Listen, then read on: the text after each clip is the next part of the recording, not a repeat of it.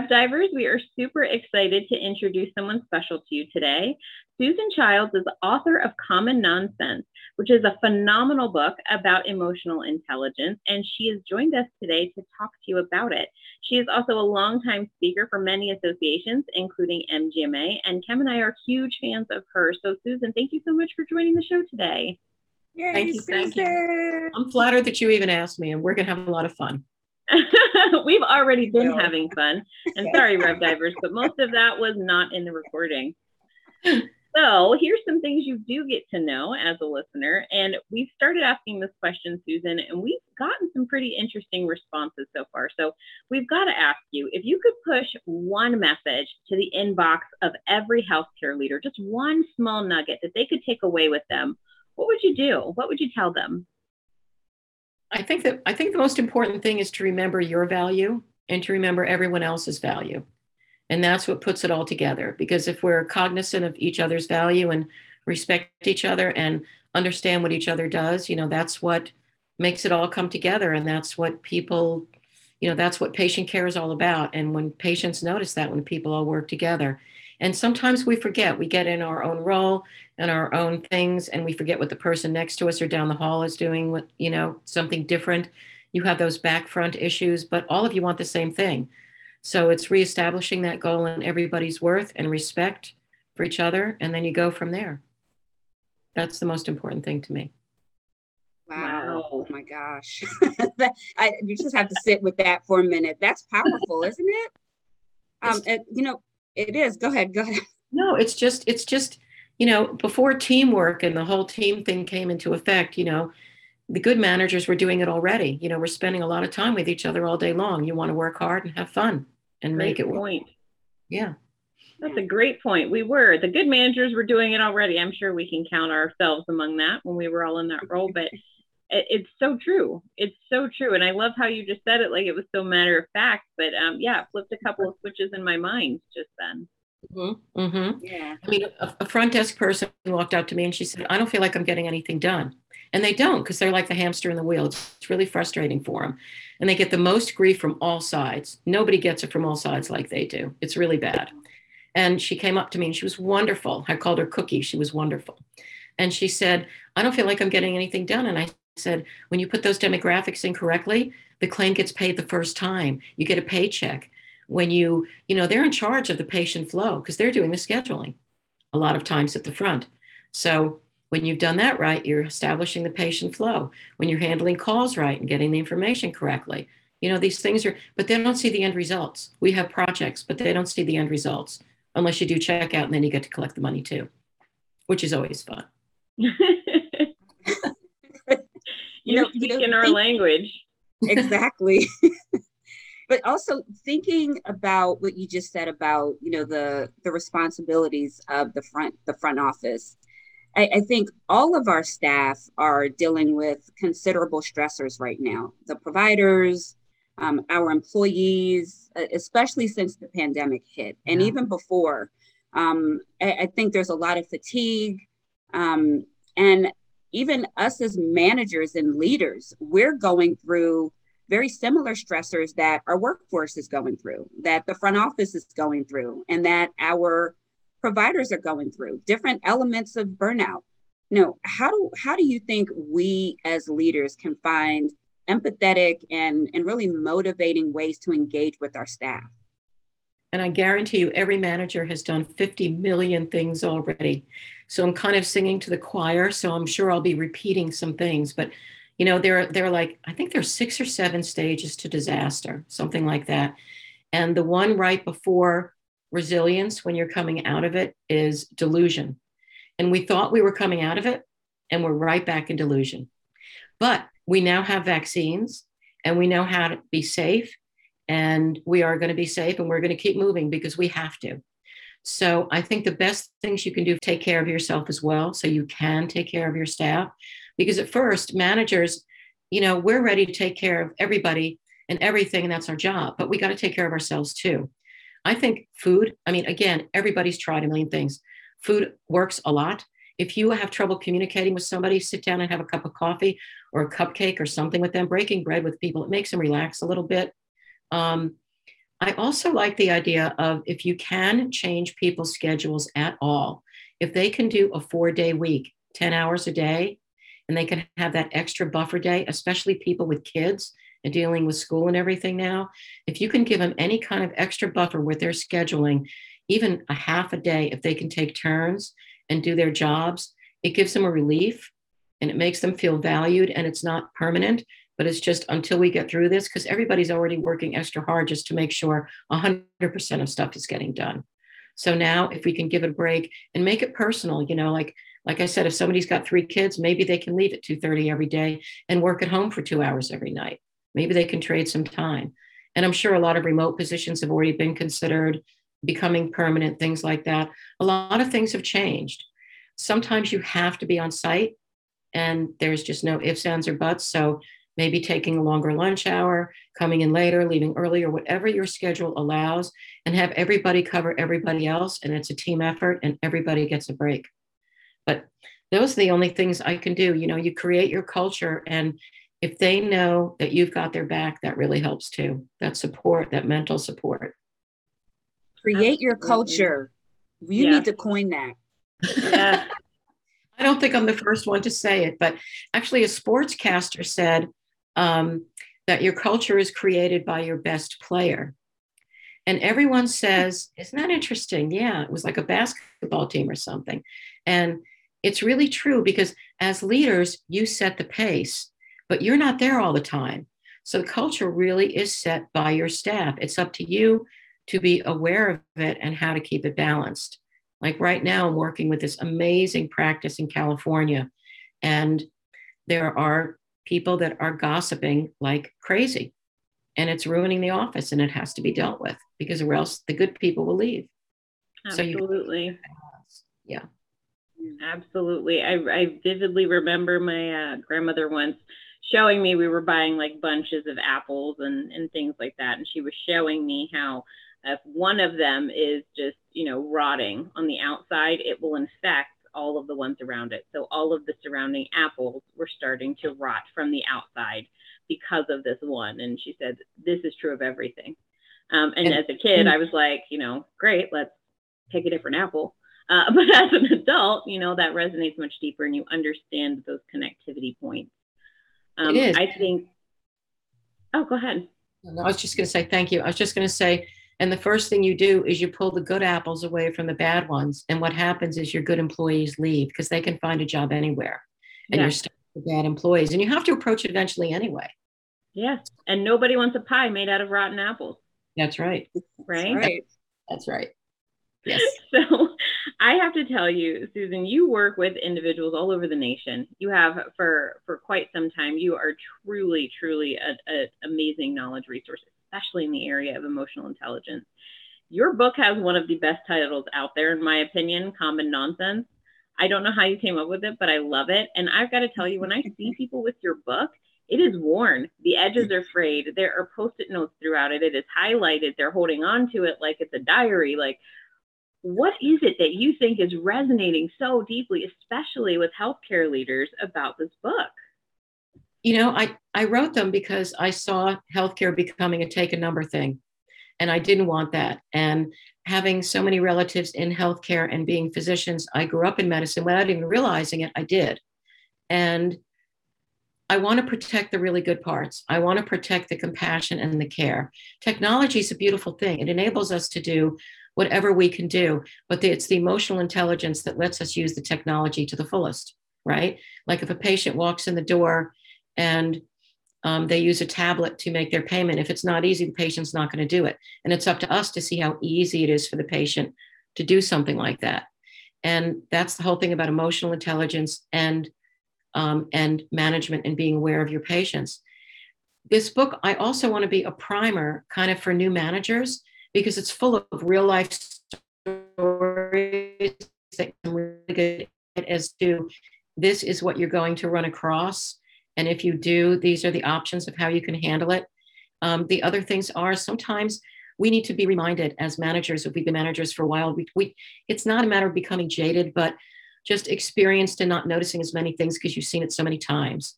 So we just kind of need to be reminded why we're here and what to protect the most, which is The patient and the physician, everything surrounds that. We are, everybody can be replaced around the patient and physician. So we're here to serve that and make sure that it's the best experience ever. And emotional intelligence just helps that from the front desk, like talking about revenue cycle. By the time the patient walks in the door, there should be no surprises about what is expected for payment. The first time when you make the appointment, it said, okay, well, I see here you have this coverage and this is your copay. Please be prepared to pay any co-insurances or copays as you check in.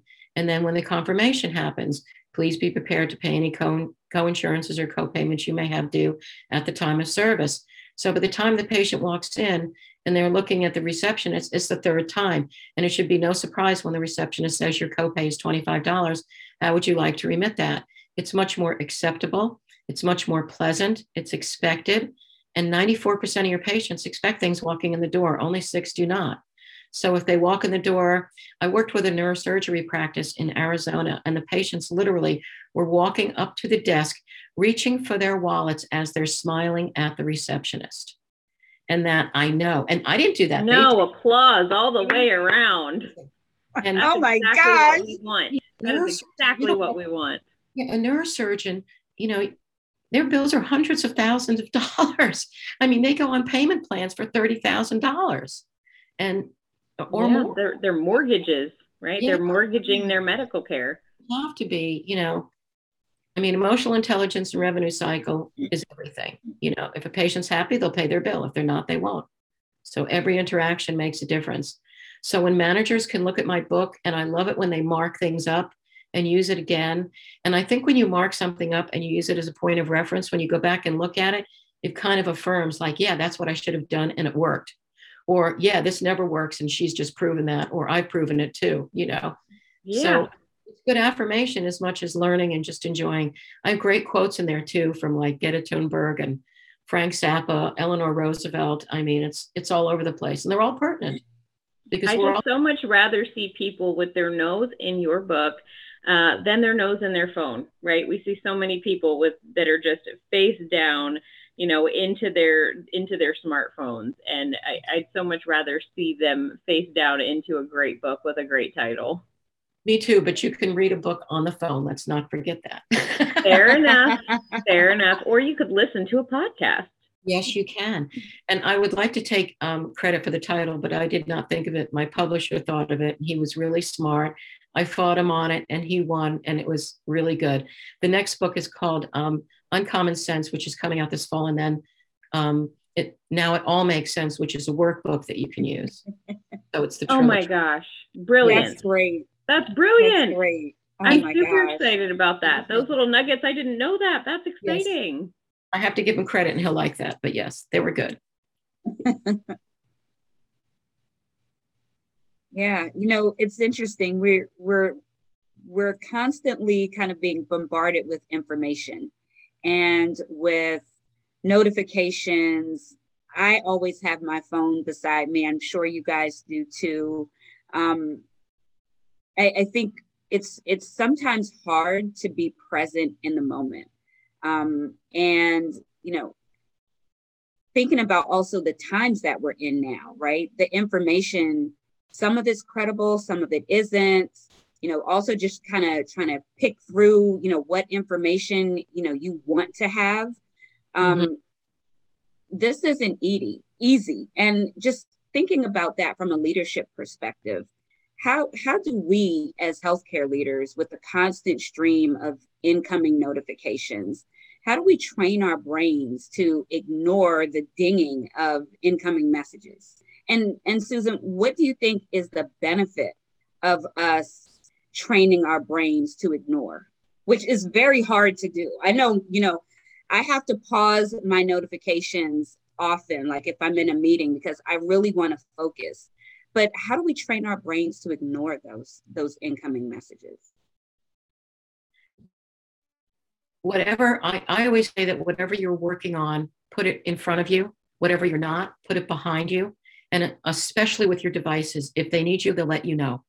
And I think the average amount of times you look at your cell phone is 82 times a day. And I think I looked at that. It's like for your waking hours, it's every 6 minutes. And I do it. I mean, if I don't have my phone, I want to know where it is. It's bad. But you have to, it's just like when someone walks into your office, you want to give it full focus.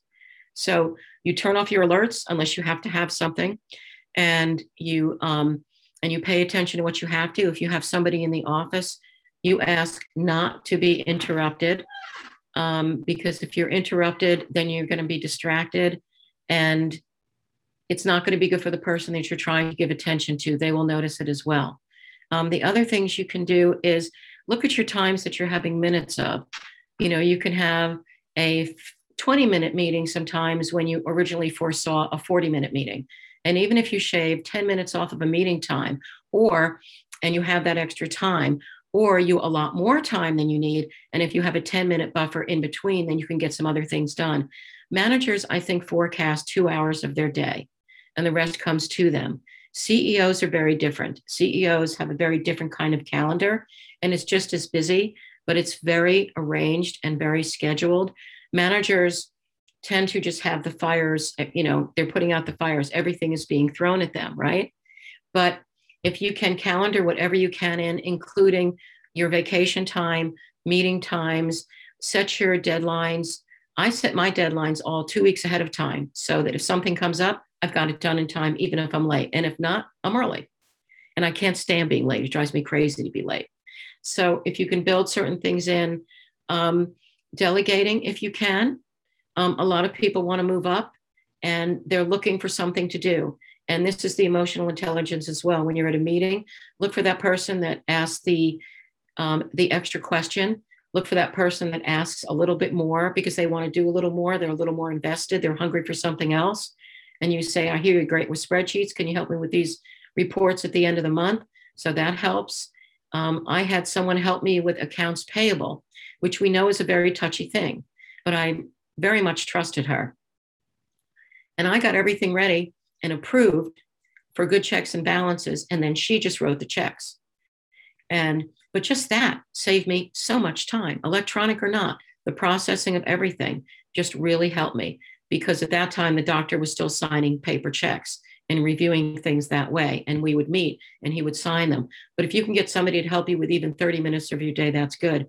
Sometimes when managers leave a room, it takes them 20 minutes just to answer questions as they're going down the hallway because people are catching them. It used to take me 15 minutes to leave the building, right? Yeah. And that's yeah. Oh my gosh, hallway consultations. Yes. Quick decisions, that's okay. But you build it into the day. You build it in. You start walking out the door 10 to 5 instead of 5. And that's how it happens. So you kind of have to build it in. It also builds good bonds when people can do things together like that, if they're helping all together. I think one of the things that you said right at Jump is so critical for all of us to hear, not just for work, but also for home. And that's, when you are putting your phone down and you are minimizing those distractions and you are really being present and engaged in the conversation that you're having, it is going to be more effective and more productive and, in fact, give you back time. That is such a powerful thing. I know I personally, and I have ADD, so I struggle with all distractions, right? But I struggle in every meeting not to look at my phone, not to do those things. So I flip it over, right? Try to have some, if I don't see it, out of sight, out of mind, sort of a thing. But at home, there's nothing really to help put the guardrails on that. So keeping in mind, if I take a few moments and really give my full level of focus to my kids or to making dinner or to whatever task I'm in the middle of, it is going to take me less time. I think we've all seen those jokes on the internet. I was going to wash the laundry, but on my way there, I realized that the living room needed to be vacuumed when I realized that my kids' shoes weren't in their closet. So I went in their room and the bed needed to be made. And suddenly you've never done the laundry, right? I think that intentionality and that focus, it translates to other areas of our lives. It's such a critical thing. Oh, for sure. Yeah. Yeah. I'm so happy you mentioned that. And, No, I mean, it's just like anything else. If you're trying to eat less food, you're going to write down what you eat, and then you're amazed at how much you're eating. And then it's easier to cut back because you see it, Yes. It's the same thing with your time. If you're doing that and you're writing down where you're spending your time, you're going to find one or two providers that tend to suck more of your time. You probably know that already, but this way, you can kind of gauge it and protect your calendar as much as you can. Build things in so that, you can have as much extra time as you can. Doctors shave off seconds off of their templates, and we can do that too.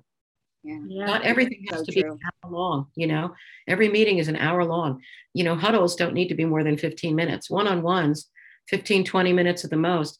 General staff or something else, yes, you need time because everyone should have a voice and you want to have the time for everyone to speak up and for everyone to feel a little relaxed to speak up. But other than that, you should be able to just get right to it.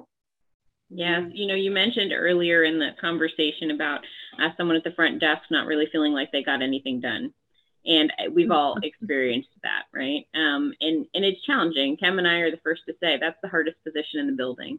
Yes. It is so challenging. And I remember working for a practice in Maryland, and I was speaking to the front desk about this very thing. And I said, I want you to take 2 pen cups, one empty and one full. And every time you take a phone call, I want you to move a pen over. And every time you check in a patient, I want you to move a pen over. And every time, you're entering a new patient into the registry, I want you to move a pen over. And I want you to start to see how full that cup is by the end of the day, because you are truly getting a lot done. You're just not seeing it because you're in the middle of doing it.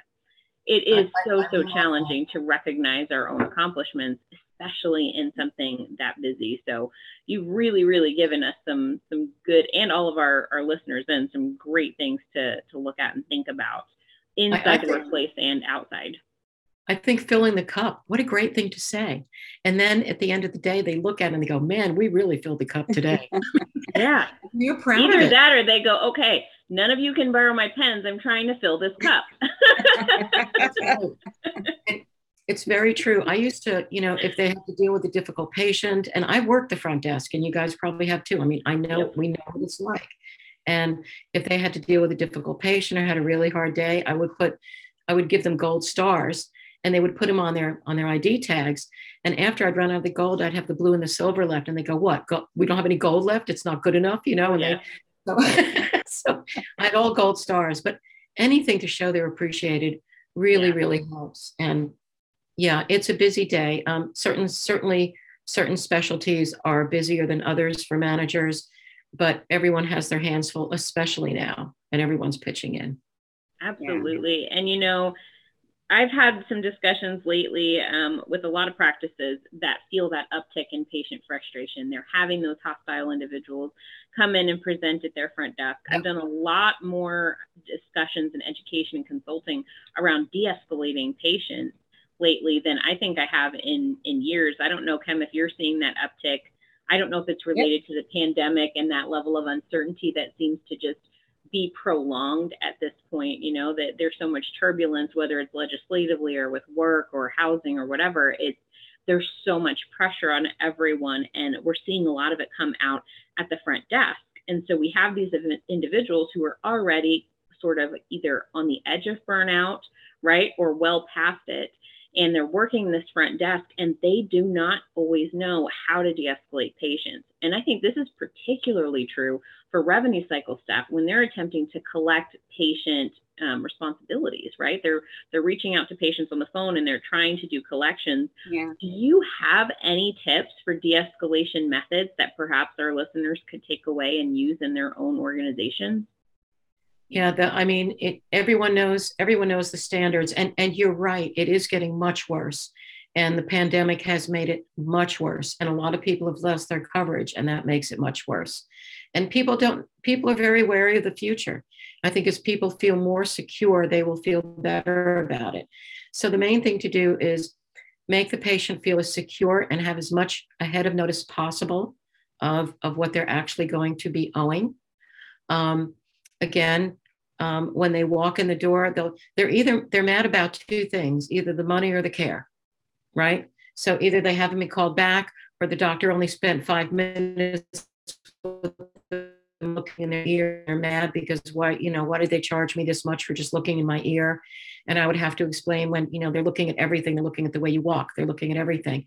But, it's taking the time to explain it to the patient, giving the patient privacy. Everyone knows rule number 1, if somebody starts getting really irate or belligerent, give them privacy. Do not have them be in the lobby because they love an audience. And patients have a right to speak up, but nobody has a right to be disrespectful. And I love my job, but I'm not going to put up with somebody screaming at me. It's not appropriate.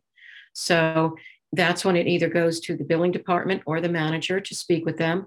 Meanwhile, the front desk can say there are a lot of really good customer service phrases that are very positive, that can really, really help. Things like, I'm trying to help you, usually stops them. Let me repeat this back to you because I want to make sure I get it right. I can get to you as soon as I can.